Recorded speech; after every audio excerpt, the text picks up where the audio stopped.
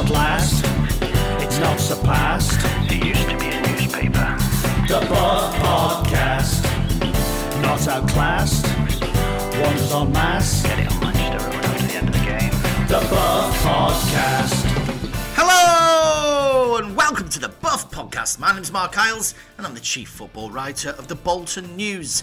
This is the show that totally condones beating kids, just so long as they're wearing a United shirt and involved in a game of association football. Let me make that perfectly clear. On this week's pre-Christmas show, going viral, sickness wrecks the Shrewsbury trip. Well, that and the rank defending. Skip that track. After Rico, Gethin Jones now falls victim to the captain's curse. London's calling. Sky are messing about with the Charlton game. Make them stop.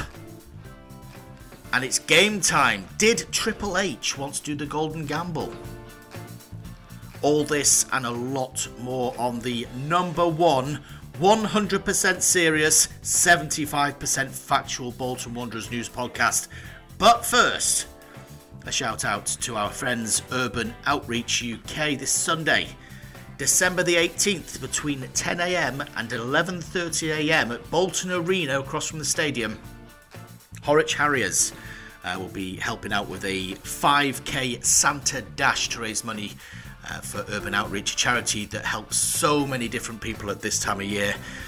There's races for all the family. Everybody gets a medal for taking part, and it costs, I think it's £10 to enter wearing a Santa suit and £7 if you're not bothering. But for more information, go to Bolton Arena's Twitter account. They've got lots of flyers and links on there, and we'll also put the links in our podcast notes so you can follow them there as well. Get yourself a Santa suit, put your trainers on, go and have a great day raising money for a fantastic cause. Near post position. Kelly's there as well. Kelly. That was Brown. McGinley! And they've scored! Bolton are in front. And it's McGinley, the cup hero that they can't contain, who scores at Highbury. And now, time to introduce a man who's often described as the sensible voice of this podcast, and one who told me off air just a couple of seconds ago that he hopes Wanderers start selling those pre-match suits at the end of the season on eBay because he wants to buy one. It's Henry Hewitt. Yeah, they do look pretty snazzy, don't they? Have we got to the bottom of it? Have they just, are they making an effort now, or is there a reason behind it? We're just making an effort. It's basically dressing for work, as it were. I think they've tried to shake up all these kind of pre-match preparation things, and maybe it's a case of you know in lockdown where they said don't just sit in your pajamas all day whilst you're working from home. Go get dressed, have a shower, prepare as if you're going to work. I think this is Bolton Wanderers preparing for work, and they probably got a good deal at Alts as well. We probably did, and it makes sense because, of course, most people, myself included, when we go to work, I start really well, and then when it gets to about 4 o'clock or it gets to about 20 minutes left of the day, I just tail off and can't be bothered. That's a perfect metaphor for what happened against Shrewsbury. Well, absolutely. Oh, that was a lovely segue, Henry. It's almost as if you've done that before. I've been practicing since Saturday. Yes, as you rightly say, we did have an interesting double week. So, shall we start with the good one or the bad one? Let's start there. Let's get the bad one out of the way. Right, okay, so Saturday, Shrewsbury, freezing cold. Nobody thought that game was going to get played. I think a lot of people inside Bolton didn't think the game was going to get played, and I think they hoped they didn't because everybody seemed to be poorly. But we managed to get there in Shropshire, and it was pretty poor, wasn't it? Yeah, he didn't start very well. No, again. Yeah, again. We conceded the first goal again. But like previous weeks, we then went 2-1 up. And I think our biggest downfall this time was that we didn't go 2-1 up with a minute to go. I think when Charles scored that penalty, the players kind of thought, oh, right, we've got another 20. We're not used to this. But But yeah, they did very well to get back in the lead. I thought we were controlling it, and I actually were watching it, and I thought we could get 4 or 5 here, and I genuinely meant that, because Shrewsbury, they weren't really offering much. They were sitting back, and I thought if we'd have just carried on, then I thought we would have been comfortable. But I obviously took Charles and Dapo off, and in hindsight, I'm sure if we would have won, it would have been the right decision. In hindsight, it probably wasn't, and it all went the proverbial towards the end. Two things on the subs. Number one is that we don't know. I mean, I'm sure he would have mentioned it, but we don't know that Dapo and Dion weren't affected by this bug, because that at one point, I know in the build-up to that Shrewsbury game, they had 13 fit players. So it really had hit him pretty hard. So there could have been that. But secondly, he subs the strikers every week. It's not a new thing. And I know they were going quite well, and I agree with you. I think if anybody was going to go and score that third goal at that point in time, they were both playing well, but there was no real reason to think that by introducing 2 new strikers, they were going to lose all that completely. And then a kind of a side point is they lost the game 3-2, just in case that's a spoiler for anybody, but they lost the game 3-2. And the reason they lost the game 3-2 is because they couldn't defend 2 set pieces. They've been doing all right up to that point. And then at that point in time, they lost. And actually, they brought on 2 players there that should really have helped them defend set pieces, because both Bodvarsson and Bakayoko will get themselves back there and get their head on the ball. But nobody bothered. No, you're right. And I think to let the ball, the second one was so poor, to let the ball drop, in the 6-yard box, and he just be free to put it in was very poor. Second one, obviously, I know a few people were suggesting that it was a foul on Trafford. I don't personally agree with that. I think watching it at the time, I didn't think it was a foul. So that was disappointing. And it's just, I don't know, it was just very deflating. I think because we've got used to these late winners and coming out of games that maybe we shouldn't have got anything from with 3 points. I think, for it to happen the other way around was, very deflating. But we're still in the top 6, luckily. I don't know how, but we're still in the top 6. And we now push on to Saturday. But, I think that was, we've all been saying recently that in the league, we want Bolton just have a comfortable win. And it may come on Saturday, but chances are it won't. And I just think that Saturday, even though we went 1-0 down, was a perfect opportunity to just go we could have got a third, and then it would have been that easy, just sit back and relax kind of game. And no, we allowed them to, because just before their goal, they were nothing. Shrewsbury weren't offering anything, and that's the most disappointing thing. And to come out losing it is.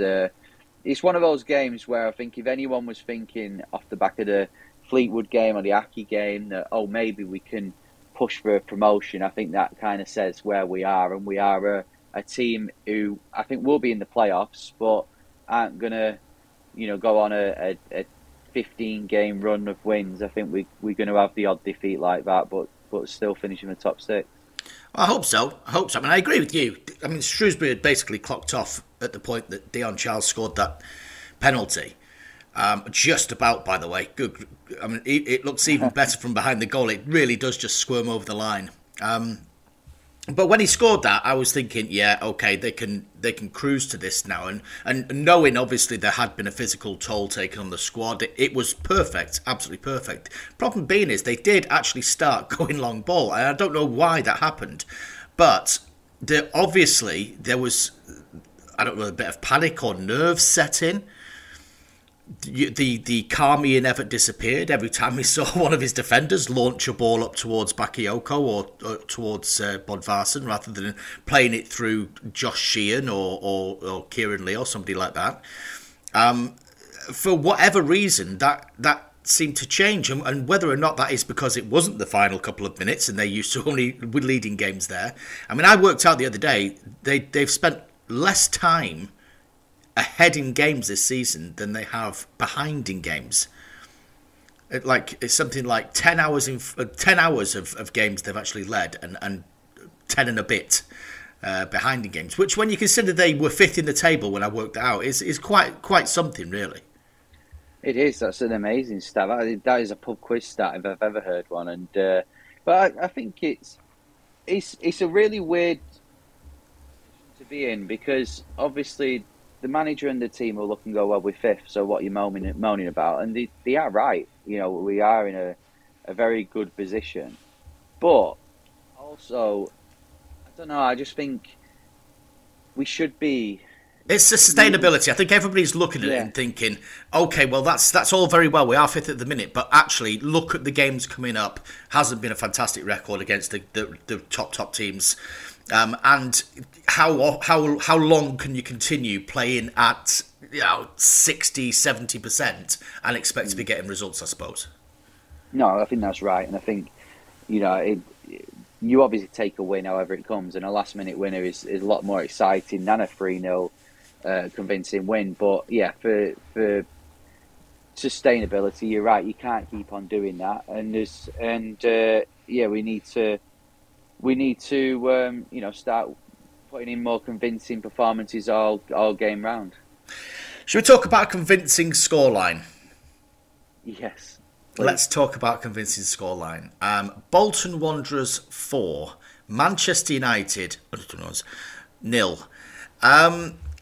I don't care. I tweeted this the other day, and it seems to have caused a little bit of a rumpus amongst the social media rights. I don't care whether it is Manchester United under-21s, Manchester United under-18s, Manchester United flipping staff team. I don't care. Any 4-0 win against Manchester United is one that I think you should be quite pleased with as a Bolton fan, because let's be honest, and you can't have it both ways here, had Bolton Wanderers lost that game, all hell would have broken loose. There would have been cracks with volcanic lava spilling out of them all around Davlin Way. It would have been like the apocalypse. So you can't say, oh well, it doesn't really matter on one hand, but then I know for a fact it would have mattered the other way. I think it's the old no-win situation. Yeah, I'd agree with that. I think, okay, am I gonna, was I texting my Man United supporting mates and gloating? No, I wasn't, and they weren't texting me, but that's because they don't like you. Yeah. Well, that is true. I should really check. If I got signal on my phone, I've not had any text actually for a while. But no, I think we had to win the game, and you're right. If we would have lost, we'd have been having a very different podcast today, and we didn't. We won. The only downside for me is it should have been about 10-0. Genuinely, we won 4-0, and I'm like, oh yeah, great, win 4-0, but I thought it should have been 10. And I think this was the bigger... Did I think at any point, say after the first 10 minutes when we had about 3 chances, I thought, we'll win this game, it'll be fine, because we've seen this before, and obviously we did comfortably. But at half-time, I was there thinking, well, we'll probably win about 2 or 3-0, so 4-0's great. But I was more frustrated at the fact that we had all these chances and weren't scoring them, and it is same old as the season. It's the season all over. Is that we should have scored, in my opinion, at least 50% more goals than what we have scored, and we're just not putting them away as regular. And I think Tuesday told us that, even though we did win 4-0, it should have been 10. Yeah, I mean, we can go down the XG route. We can go down the final third entries if you've played too much Football Manager. All that data tells you that Bolton Wanderers get in the right areas, they create good chances. But actually, if you're not taking them, it's a dangerous game to play. And we've said that so often this season. And this game against Manchester United's kids was, it almost got comical at one stage. I mean, poor Dion Charles. I've never seen, I probably have done, but I've very rarely seen one striker having such a mare in front of goal. He couldn't do anything right at all. I mean, Williamson missed from 4 yards, but I mean, Dion, who's a finisher, generally speaking, He was missing everything. He was missing headers. He was getting nothing on free headers at one stage. No. He passed one wide from right bang in front of goal. There was, I mean, the standard of the chances that were being missed. The only one I will actually let go would be the one that Dapo missed in the first half, where it looped off the defender and then onto the roof of the net. I would put that down to good defending. But generally speaking, the keeper Bishop made very few real saves. I think Trafford's save was probably the best of the lot, where they cut through. A brilliant move, by the way. If that would have gone in, I think he and Everton after the game, even I'd have applauded, because it was a fantastic counter. But Trafford made basically the only save of the game, really, of any great note. Bolton were just wasteful for an hour plus. And then obviously got the first one, and that was game over. After that, the kids kind of the head went down, and the physicality kicked in, and that's what you expect against an under-21 team. But against Exeter on Saturday, for example, not only are you not going to get that number of chances, so the ratio comes into play, but you are going to get punished at the other end a lot more, a lot heavier. So this is where the sustainability comes into, and again, you can pass it off and you can laugh it off and you can say, oh, but we're fifth, or oh, but this, but we've won 4-0. But there are underlying concerns all the way along that actually at some stage it might stop.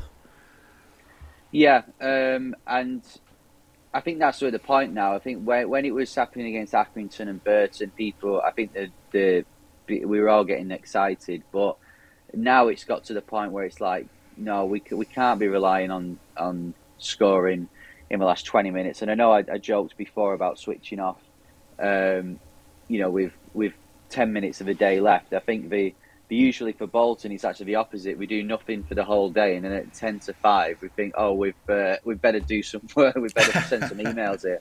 But like you said, on Tuesday, it got ridiculous, and the chances were there. And I mean, ironically, the only chance that Charles did get contact with was when he was on the line, and it meant the goal was offside with someone's header. But, sum your day up, pal.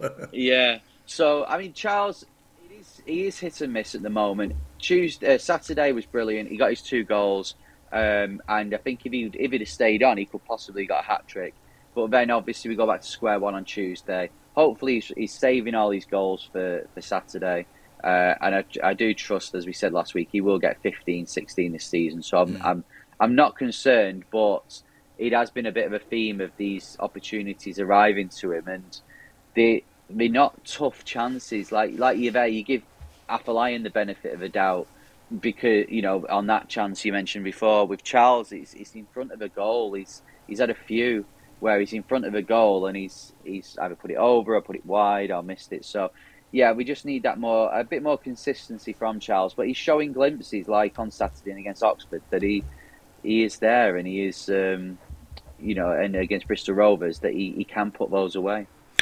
Interesting on the left-hand side on Tuesday night against United. They used Kieran Sadlier from the start as a left wing-back. And we've talked quite a bit about the left wing-back situation, whether Declan John could get back in. Now, he was mentioned in dispatches in the build-up to the game as one of the players who were back after sickness. He obviously missed Saturday because of sickness. He would have been in the squad at that point in time. But the fact he wasn't even in the squad on Tuesday night says a lot. But with that in mind as well, is Sadlier an option at left wing-back, do you think, now? He is, and I thought, because obviously I was on Tuesday, we were all sat in the one stand, so I got a good look at him, and I thought he did do all right. He played well, but I just thought in the second half he just seemed to, I don't know, tire a little bit, and he was out of the game and he was off the pace, which worries me a little bit. And you could argue there. We said it about the likes of Dapo a few months ago and Morley, that they need a consistent run in the team. Maybe that's the case with Sadlier, and because he's not had a full 90 minutes in a while, that's why he's sort of tailed off. But I was a bit disappointed by that. But I think what Sadlier gives you is that he is a winger, and he can sort of hug the touchline a little bit and get the cross in. I think his passing is good. He's good with his feet. So I think he is an option there. But obviously, as a result of that, you've got to cover a little bit. And I felt there were times down that right hand side for Man United under-21s. They were getting space over there, and I can't remember who it was on that side. The defender, maybe been Amerson, was kind of he was left a little bit. So I think for Sadler, he's going to have to get up and down that wing a lot more, and it's not all just about attacking. You've got to defend as well. Yeah. No, it'll be interesting. See what happens on Saturday, and see which left wing back they go with. Owen Beck was on the bench on Tuesday night, and it's been okay. I think he's steadily improved for me. So there's options there, but it seems weird that the longer this goes on, the more I think, do you know what? I wonder if they'd just look to sign another left wing back. I know they've got loads of options there, but are any of them going to be your number one left back or your number one left wing back? And Declan John, I think it is universally accepted, is not in that position at the minute. Whether that changes or not, I doubt. Owen Beck is a young guy. Whether you can expect him to play week in, week out, as much as you can do in Bolton's team, but it may be asking a little too much of him. Iredale has got that kind of... He can certainly play the position, but a lot of people think he's better at left-hand side of centre half, and he's always gonna, he's always gonna have that option. So I don't know. Maybe that's another one to add to the shopping list. Yeah, it's a very good point. A Conor Bradley on the left is what you want. Is somebody you think there's absolutely no doubt he's playing as my left wing back. Yeah, well, with Conor Bradley scoring 5 already, I'd take a Conor Bradley up front, to be honest. But yeah, I think, we'd love a Conor Bradley on that side, and because I think I know Conor is young, he's got the energy and the pace, but I think up and down, he's constant up and down that, and I think his defending is actually quite good. So I think he's a top player, and obviously we'd take that on the other side. But yeah, I just felt with Sadler, I don't know. I think there's glimpses, whereas a few months ago, and Sadler is a good player. If Sadler became our answer on that side, then I would be very happy with it. But I think, you're thinking of the Barnsley Cup game and a few other performances. I don't know. I think the shouts for Sadler to start are getting a little quieter. I think people are starting to see what clearly Ian Evatt sees, that he is more of an impact sub rather than a starter. Because when he comes off the bench, as we saw against Fleetwood and Bristol Rovers, actually, I think he is a good player coming off the bench and with his play. But I think if he wants to start, he's maybe got to do a little bit more. 1 week, we'll have a whole podcast that doesn't involve a debate over Kieran Sadler's state of play. It will happen one time. Right, okay, well, so barring the United game, I've been off work this week, so pretty much bugger all has happened, really. But Simon Woods worked very hard to make these headline sting things, so we're flipping well going to use it.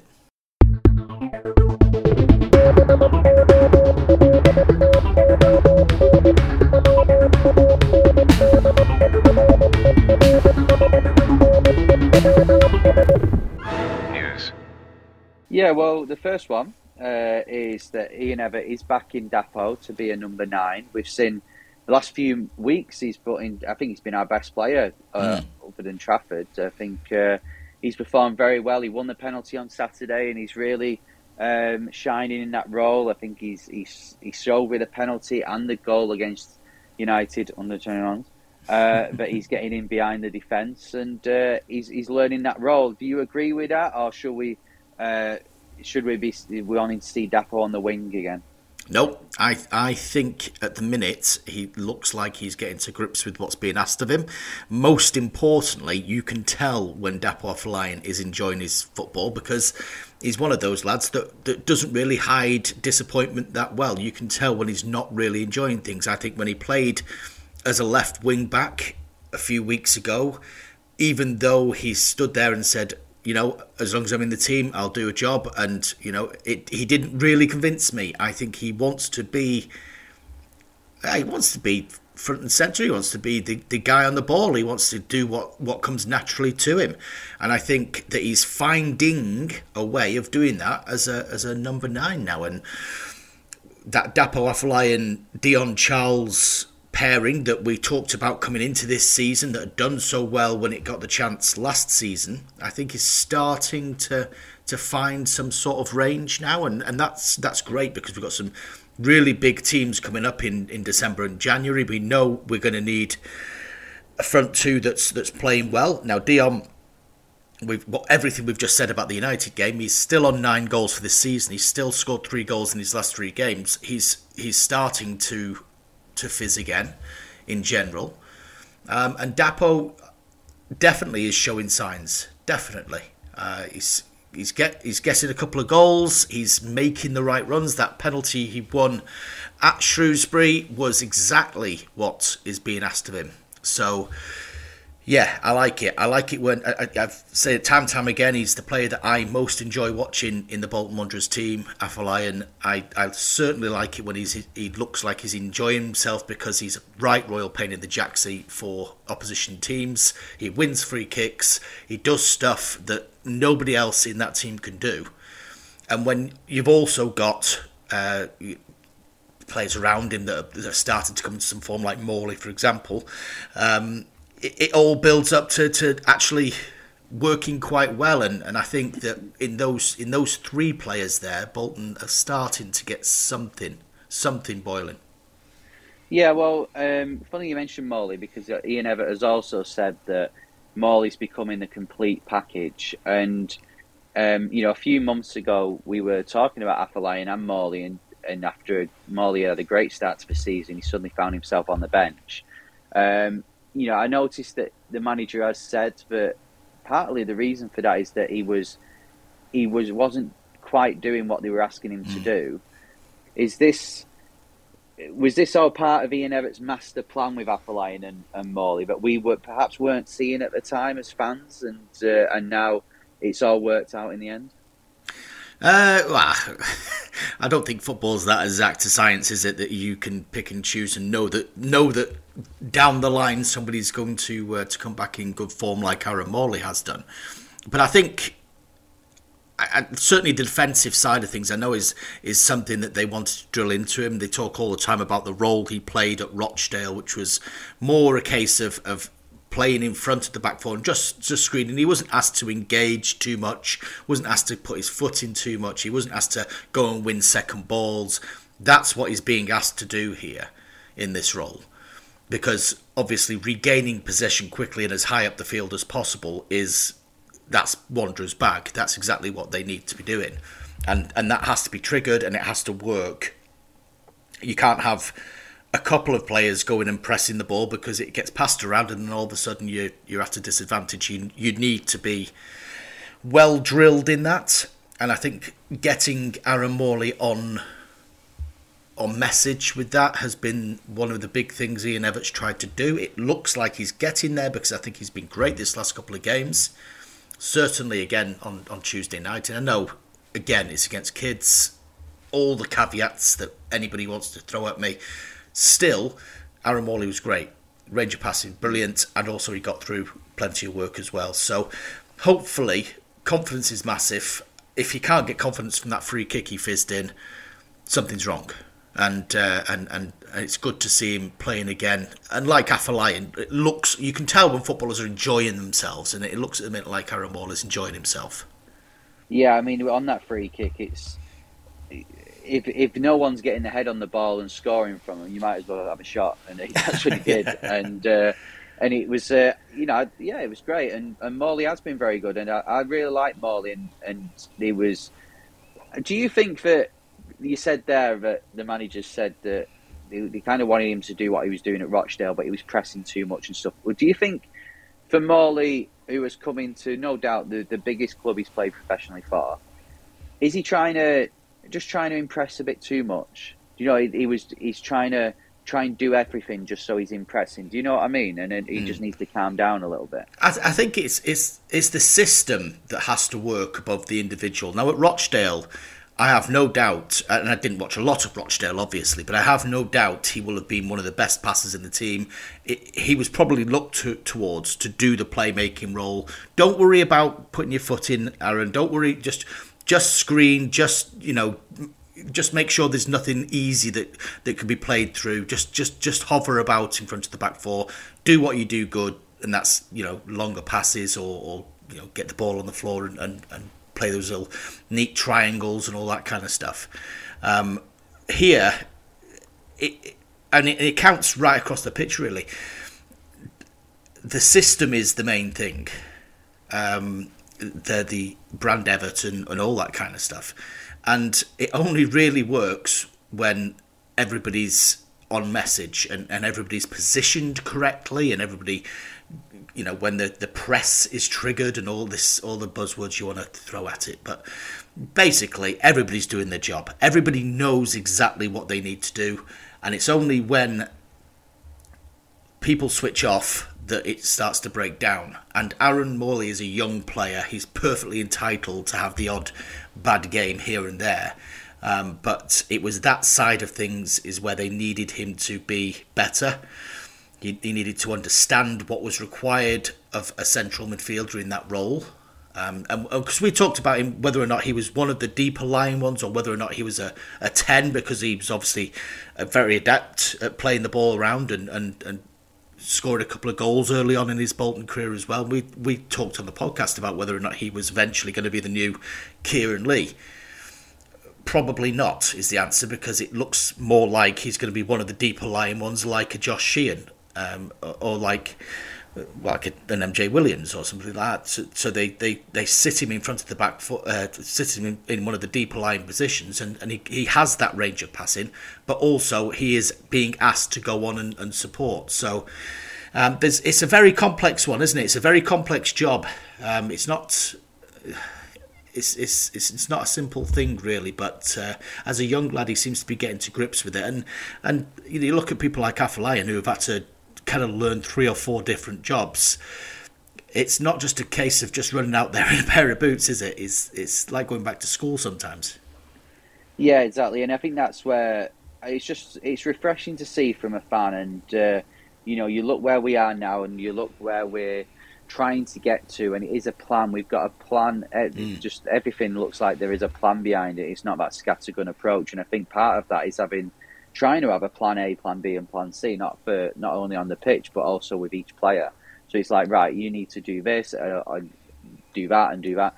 So yeah, I think as talented as Morley is, quite clearly, if he wasn't doing a couple of the things he was being asked to do, he's going to be out of the team, and we've got a squad to do that now. Another midfielder who I actually saw this, and it made me smile, because we discussed before about Kyle Dempsey and how he's been unlucky, but it looks like he could be back ahead of schedule, which for him is really good, because I thought he was playing quite well before his injury. His latest injury, just such bad luck, and I agree with you. He had that red card, didn't he? Was it Cambridge? Yeah. That was an absolute nonsense, and then he played well in the next game when he came back. But he was getting to the stage where we thought he was going to be. When Bolton signed him, and I said this before, that I was really excited by that signing, because Kyle Dempsey had always played well against Bolton, and he was always one of those players you looked at and thought, do you know what, that's what Bolton are missing. I could do with that sort of player in there. So when they brought him in, I thought magic, but for one reason or another, he's had all sorts of issues that have stopped him getting to that stage again. And I hope that because he's turned this injury around, it's only been a couple of weeks, that his kind of momentum isn't checked too much, and that he can be. I would imagine he'll be on the bench maybe Saturday, but you look at the games coming up and what he offers to Bolton, that kind of absolute relentless energy and running, and there are probably technical aspects to his game that are not quite as good as a Morley or a Kieran Lee, but in terms of his hard running and what he, that kind of the pressing attitude that he brings, I don't think there are many better. But he's got to be on his game. He's got to be, fit enough to be able to do that, obviously. And fingers crossed and touch wood that continues for him, because I think he'll be a real asset once he gets going. Yeah, he's shown enough to say that he will be, and I think, it's going to be interesting this weekend because weirdly around Christmas time we actually have an 8-day break. Is it? We have a long break in, but whereas we used to play in, not even Saturday, Tuesday, but Saturday, Tuesday, Thursday around Christmas. So whether he'll throw Dempsey in just to see how he does, or whether he'll leave it and wait till the Derby game, I don't know. But you could have that with a few players actually. But no, it's refreshing to see that he's back. We've been unlucky with injuries with the likes of Isgrove and Sheehan. So it's nice that we've got a player who has got injured. It looked like it was going to be a bad one, and it's actually not as bad as we feared. So, I think the team, Dempsey is someone for me who needs a run in the team. And I know it's becoming a catchphrase this season, but I do genuinely believe that when he gets that, he does become a good player. He's someone, he likes to run with the ball, he'll put a tackle in.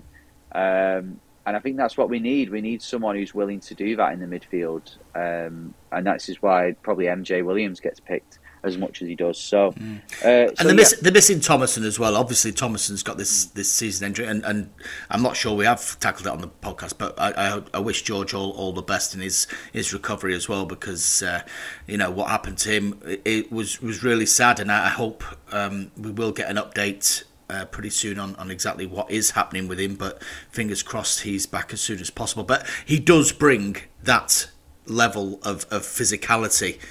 And George showed, I think, earlier in the season where he came into the team and he held his position through his own form and the work he was putting in. But his performances reflected that, didn't they? And it was, he got that level of consistency because he was working hard. And I think that's where Dempsey could be. Yeah, I would agree.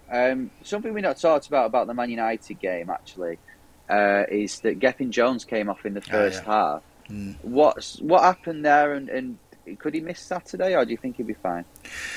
I think it's probably a 50-50 as I'm sat here now. I haven't been in work, so I maybe missed something, but I was told after the game that he possibly had a back spasm, but it might have been his backside, the muscle in his backside rather that went, which he looked in some discomfort when he came off the pitch. Which is a shame actually, because I think again, with Santos being out, he's got the captain's armband, and kind of people are looking to him to maybe lead this team. And if he's not there and available on Saturday as well, then who's third in command? Who's the vice captain, I suppose? But I don't think it's a bad one, but I think it might put him in some doubt for Saturday.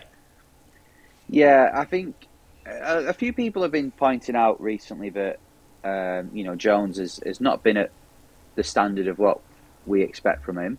I still think he's he's a very good player for us. He's a very underrated player for us in what he does. There's a few passes that go astray and stuff like that, and that has crept in. But I think overall, the team is better with him in it, and it'd be a shame, especially if with Santos being out, it'd be a shame that. He's injured, so we'll have to wait and see on that one. But so I'd imagine, what would it be? It'd be a Toll, Johnston, and Amerson across the back. Try and make it work. I'm not going to lie to you, Henry. That concerns me. I'm not going.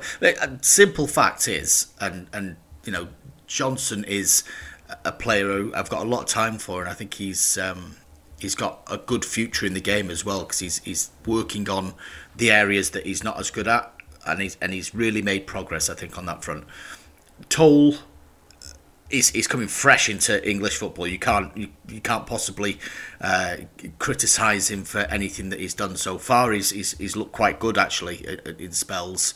And Amerson, as a centre half, it is really hard to just come in from the cold and start playing as if you're Bobby Moore. It's impossible. And I think he did okay Tuesday night. There was a little bit of rustiness. they're coming up against a team in Exeter on Saturday who have a very strong front line. Brown and Dombe, Sam Dombe, they're good players. They've scored plenty of goals. They do what they're good at. It worries me that they'd have an untested back three. I wonder whether or not maybe you alter your system and take out a little bit of that. I don't know. Maybe you go to a 4 and have 2 City midfielders. I don't know. I'm not that tactically minded, but it would concern me a little bit. Yeah, I think you kind of. I mean, I know Johnston has been captain before, and you possibly. Oh. Sorry, that was Owen Toll's agent. He just wants a word.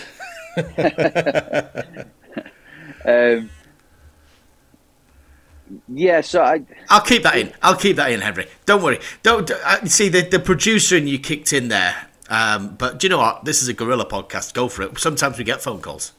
It's Christmas. They put the bloopers out. Yeah, it does. Yeah, I think the lack of a leader in there worries me a little bit. And like you said, Toll's very fresh. He needs kind of someone around him to guide him. And I mean, he's a good player and he's got experience, but not in English football. Yeah, Amerson for me. Amerson has got a bit of a pass on him. We've seen that, but I think he's more of he reminds me of Harry Maguire, where when the ball's in the area and it needs heading out, Amerson's a very good defender. When you've got the ball at your feet and you need passing it about, then that worries me a little bit.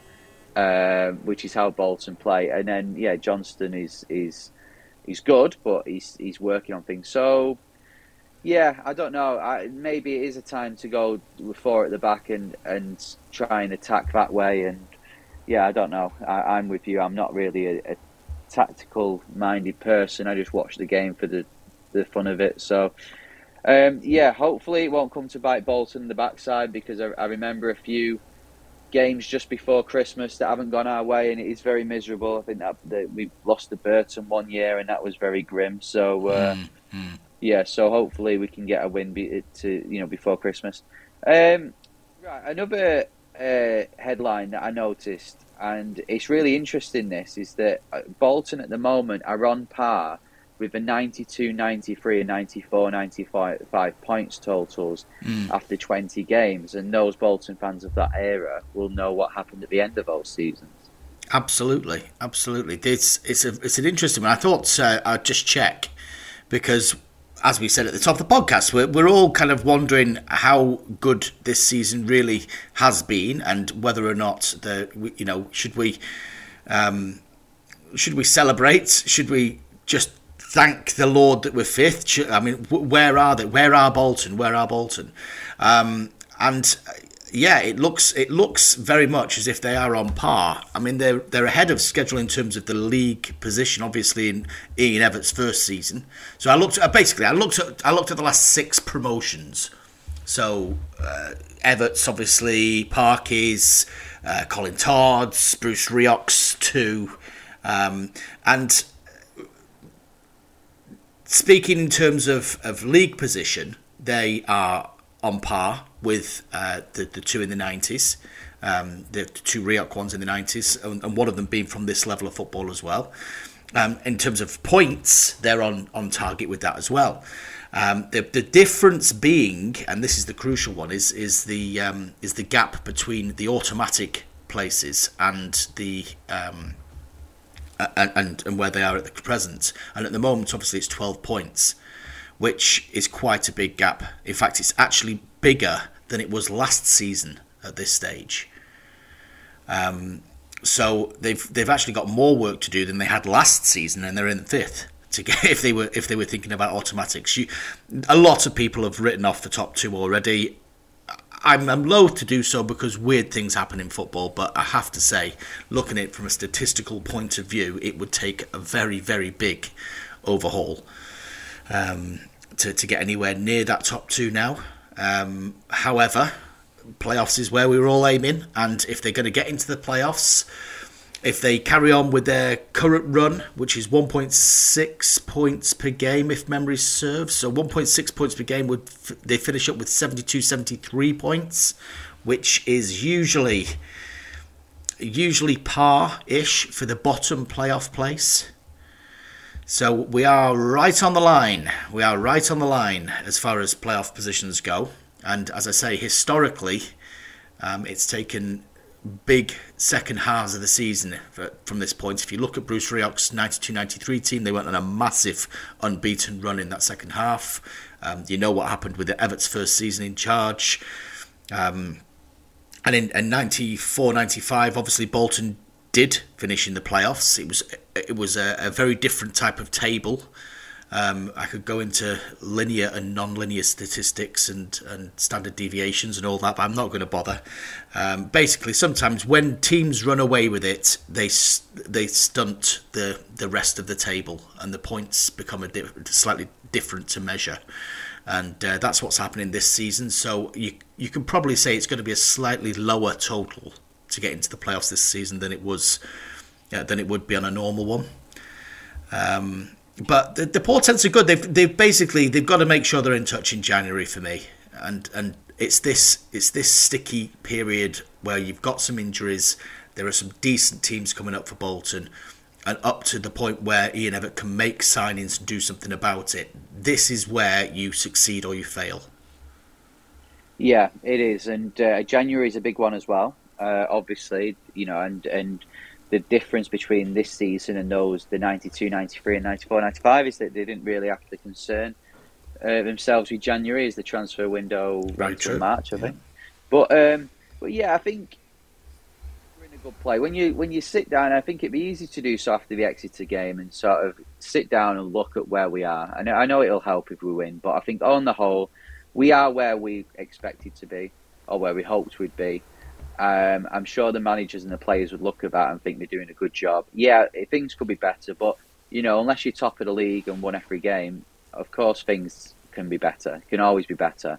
But I think overall, there's a lot to be hopeful for, and a lot to look forward to in 2023. I mean, one thing I was going to quickly ask you is on the back of the United game, and we, as we speak now, we don't know who Bolton have got in the draw because it's in about an hour. But in 2023, we could have 2 trips to Wembley. So there's a lot there to potentially look forward to. Let's be positive. Oh yeah, I forgot about that Papa John's trophy thing. I was going to go and do some Christmas shopping. I'm supposed to be on the day off. Right, yeah, I might stick around, see if. Well, I'm going to say it now, and there you go, Pompey away. That's what it's going to be. Oh well, yeah, you might have to book another week off for that one. Well, it doesn't matter because when people listen to this, they'll know who we get. I'm hoping for. I know Salford hasn't played Port Vale yet, but I'm hoping Salford win and we get Salford away, and we will actually fill that ground. I know. On the class of '92? I noticed that Gary Neville says that when Bolton come, we can't deal with it. I think he probably would just say, just have the whole ground. He's on about me complaining about the Wi-Fi. That's what he means. Give us another headline, Henry. Well, 2 more just quickly. The first one is that in case anyone hasn't seen, the Charlton Athletic away game at the end of January has now been moved because of Sky. It's a lunchtime kickoff. So for anyone hoping to make the trip down to London, that will mean you've got a very early start or a stopover on Friday night. But for the rest of us that possibly wouldn't have gone, that's a good thing that it's on Sky. And it'd be a good chance for Bolton, not only Charlton, we've obviously got Derby as well, just after Christmas. It's a good chance for us to showcase our abilities on national TV. Well, if you are a Bolton player who fancy a January move, that's not a terrible thing, is it? But no, look, it's a couple of bob in the club's pocket. I do sympathise with fans who look to go to these away games because 12:30 in London is not an easy one to do on a Saturday on the trains as they are at the moment, and it's not cheap to stay over either. I'm lucky in that respect. So yeah, I do sympathise. I understand the upset that I've seen on social media, but that unfortunately Sky get to do this. That's the broadcasting deal. That's the if you dance with the devil, as it were. That's the way it works. You said you got a final headline for me, Henry. Yes, Neil Dans has become manager of Macclesfield Town. Hey, well done, Danzy. Yeah, I think most Bolton fans have fond memories of Neil Dans. He kind of played in that team that, well, it was kind of just floating around the Championship, I guess, before we got relegated. But on the whole, I think everyone's pleased for him. He's pretty good, Dancy. He's also, of course, you can't say Neil Dans without also mentioning the fact that his dad was in Eurovision, and he was also a world champion skateboarder. That's it. But actually, on that front, the reason I actually mentioned this headline here, there are only 3 ex-Bolton players currently managing in the top divisions in England and Scotland. 3. Ooh. Now, Liam Richardson would have been the 4th, obviously, but he's not at Wigan anymore. So, can you name 3? Well, Owen Coyle is one of them. Owen Coyle is one of them. Let's see. 2 in England. 2 in England, right. Well, Wilbraham's obviously the assistant manager at Shrewsbury, so he doesn't count. God, you've just thrown this on me. Let's have a quick think. You're gonna have to help me out. What divisions are they in? Right. So one of them has only just got his job. He was caretaker manager 106 days ago, and he was in the Premier League. Okay. Let's see. On the sunny south coast. On the sunny south coast. Right. My first challenge is to try and remember which teams are in League 2. On the sunny south coast. He likes cherries. Gary O'Neill. Now, there's a bit of me that wants to give you clues as to the third one. Who is in League 2? But I'm going to say this. Email in the buff if you know who the third one is. The only other, so of all the managers in the top 4 divisions of England and top 4 in Scotland, or everybody above non-league, there's only one more. So we've already got Gary O'Neill, and you mentioned Owen Coyle. One more ex-Bolton player in all that. Email the buff, and we might just sort you out with the prize. Yeah, I have got the league table up here for League 2, and then the next challenge is to actually remember who manages those teams. So, however, though, actually, I do know this one. I'm not going to say it out to see if anyone gets it, but I do know it.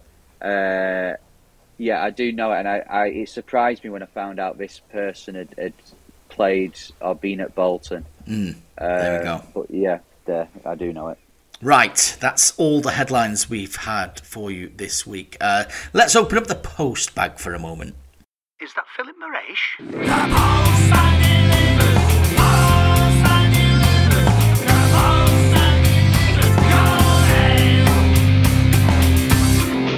Emails, actually. Yes, the post bag brimming with stuff to talk about. And what I like about the correspondence we get, Henry, is that it's very rarely got anything to do with current events. Very rarely. We get a few, but usually the emails just bear absolutely no relevance to what's happening on a Saturday, and I think that's our sweet spot, I think. So take this first one. A fella emailed me asking about a game against Norwich in 2001. So if you can help this guy out, please do email in to us at The Buff. Hi Mark, someone on the Bolton Fans Facebook group has sent me your way, and I was wondering if you can help me with a long-running issue between friends. On the 20th of April 2001, 2 of us attended the Bolton-Norwich game during Bolton's successful promotion campaign. Something that stuck out for us as we remember it was the half-time interval included an interview with some WWF, WWE stars, most notably the wrestler known as Triple H, and that he may have been the person who helped with the Golden Gamble for that game.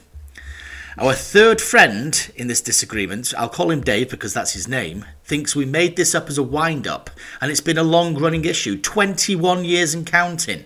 Neither of us can prove it happened or prove it didn't. The internet doesn't bring us any closure. Having ordered the programme for the following home match, Sheffield United, from eBay, I thought this would clear it up. It refers to a golden gamble draw from the game about a month earlier, and we can prove that Triple H was likely in the country at the time, but can't get any proof that he was at the Reebok Stadium. This is where I need your help, and this is where he needs our listeners' help. Do you remember that game? Do you remember Triple H being on the pitch and getting interviewed before the Norwich game? And did Triple H help Andrew Dean with the golden gamble? Henry, can you help him?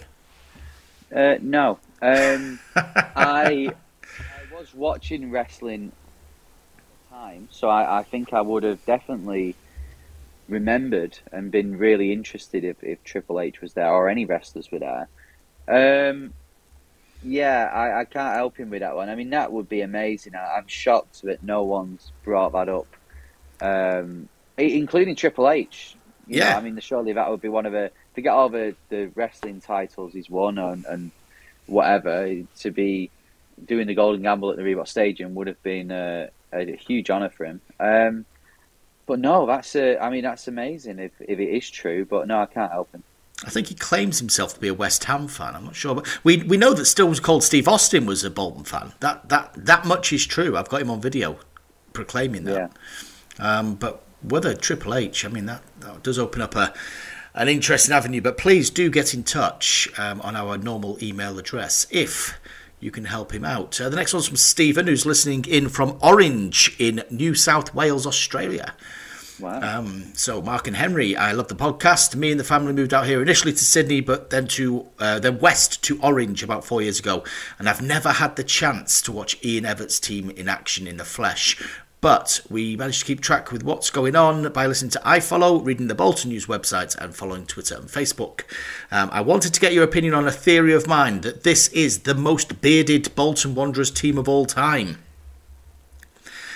From the manager Ian Everett, his captain and vice-captain Rico Santos and Gethin Jones, Kieran Sadlier, Jack Iredale, Alias Kachunga, MJ Williams, Dion Charles, I can't remember a time when fewer razors were needed in the dressing room. And I started watching them in the late 70s at Burnham Park with my dad. Do you have any explanation for this? And who, in your opinion, has the best beard? Maybe you'd like to pick out the best Bolton Wanderers beard ever. There's a lot to unpack there, Henry. First of all, do you consider this to be a particularly bearded Bolton team? Well, I think it's just the fashion. I mean, I've got some face stubble on as well at the moment. And do you consider yourself to be fashionable? Well, Mark, I know no one can see me, but right now wearing a Simpsons hoodie and some joggers, I can say that I'm very fashionable. But I haven't really noticed, to be honest. I think it's because it's sort of stubble, it's sort of fashion. You know, like normally you think of beards, you think of massive beards. So perhaps the likes of Frank Worthington with his like mutton chops or whatever he had. You know, but no, I think. I mean, what would be the best? I'm trying to think of recent years. I mean, Wilbraham had a decent beard. What a beard!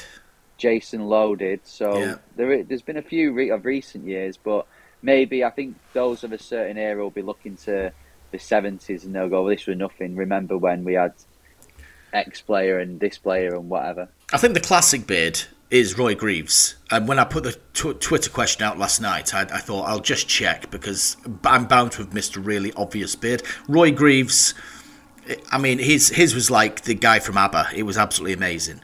A fantastic one. Gary Jones was another one who had a quality beard.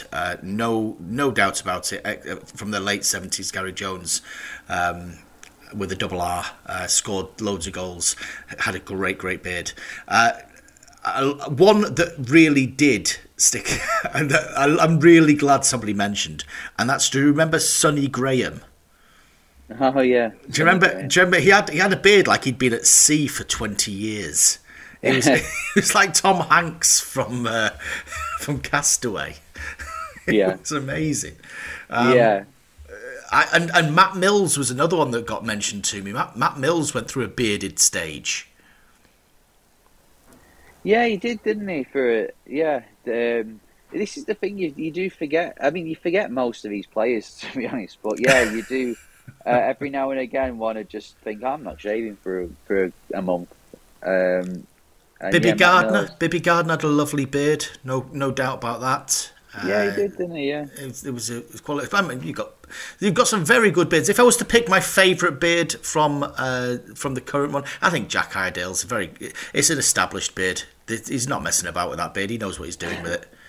Yeah, and that's what you want from your fullback. You want someone not to be bothered about shaving or worried he's going to get cut. You just want him to have a good beard, trim it or style it or whatever, and concentrate on running up and down that wing. And if I'm going to pick out the greatest beard of all time, it's Aaron Wilbraham. Because it looks like he drew it on with a marker. It is that good. It's so dense. It genuinely is. It's remarkable, the quality of it. Yeah, well, I think he sticks some of that his magic powder in that as well. You think? You think? Nobody's hair is that dark. It's impossible. It's like a space. It's like a black hole on the end of his chin. It's incredible. Anyway, right. So I hope that answers your question. If you do have a favourite beard that we've missed, then please email in, because quite frankly, I'd love to continue that thread. But I tell you what, I'm going to make an executive decision here, and I'm going to bump our next email into our email special next week, and we're going to move straight into prediction time. Pass us me crystal ball. What's happening next week? Prediction time. Time for prediction time. And what could it possibly be about, Henry? How would you sum up this segment? Well, I think we look and see who we're playing next, and we try and predict the score. No, it's perfectly surmised. Is what it is. And Bolton Wanderers do host Exeter City on Saturday, last game before Christmas. And is it going to be lonely this Christmas, or are we going to have a win to talk about? No, we'll have a win. Let's be positive. I'd slight negativity. I don't think we'll keep a clean sheet, so they'll get one. But I think we'll score 3. We'll get our hat full of goals. It'll be comfortable. In fact, we'll go 3-0 up, and then right at the end they'll score to make it 3-1. And it'll be a Christmas miracle that, first of all, Bolton didn't concede first, but then won a game without having to score in the 93rd minute. So, that's my prediction.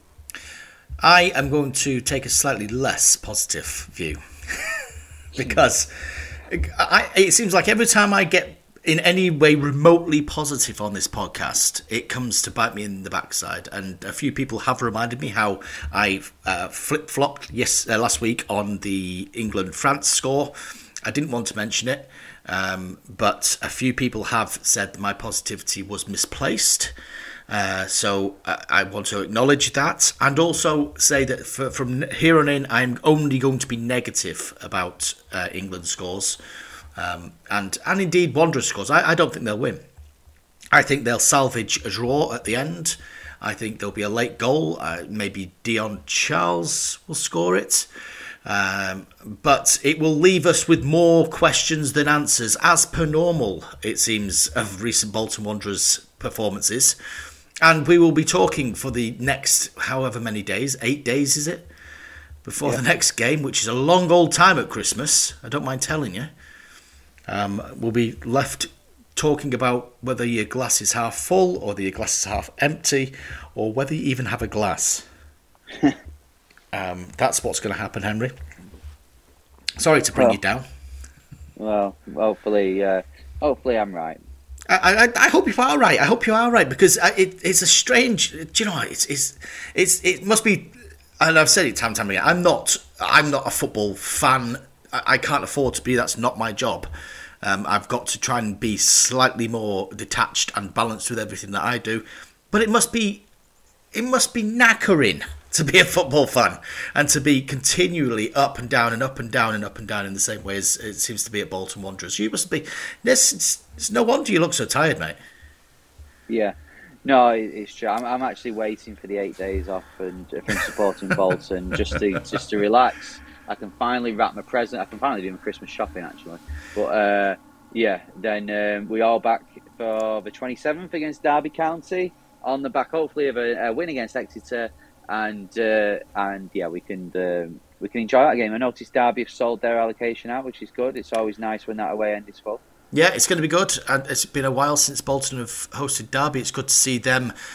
Well, it's good to see them getting over the problems they had, for starters. But hopefully, I mean, that's the first of the stretch, isn't it? I mean, Exeter have been there or thereabouts, and I do think they're a decent team. But I think the Derby game represents the start of the real judgment day for Bolton Wanderers. That kind of run fixtures to mid-January really is quite difficult, and that's where we'll find out just exactly how full that glass is, methinks. But that's all for next week, and that's all we've got time for this week. Now, I know me and Henry are having some kind of high-level conversations about the Christmas podcasts and when they're going to get launched. It is possible that I might put out the podcast a little earlier in the week over Christmas, in the build up to Christmas, and then in the week after Christmas and between New Year. It's in our thoughts. We'll just keep an eye out on social media. We're definitely doing them. It's just I don't want to end up kind of putting a complete downer on somebody's Christmas morning because they're not letting the kids open Christmas presents because they want to hear Henry's hot take on Andy Tutt or something, you know. Yeah. I don't want to spoil anybody's Christmas or New Year. I don't want to be like, you know, counting down to midnight on New Year's Eve, and they're like, no, I'm going to second. No, I just want to hear the end of the Buff podcast theme tune. That we don't want to ruin the metrics and listen to the whole episode, which of course you've got to do. Yes, next week do tune in again, despite my rambling, despite my waffling, despite Henry. Tell your friends, leave a review.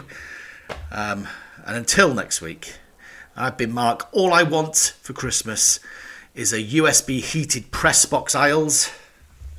And I've been Henry. All I want for Christmas is a nice, comfortable Bolton Win Hewitt. And this has been The Buff. Ho, ho, ho.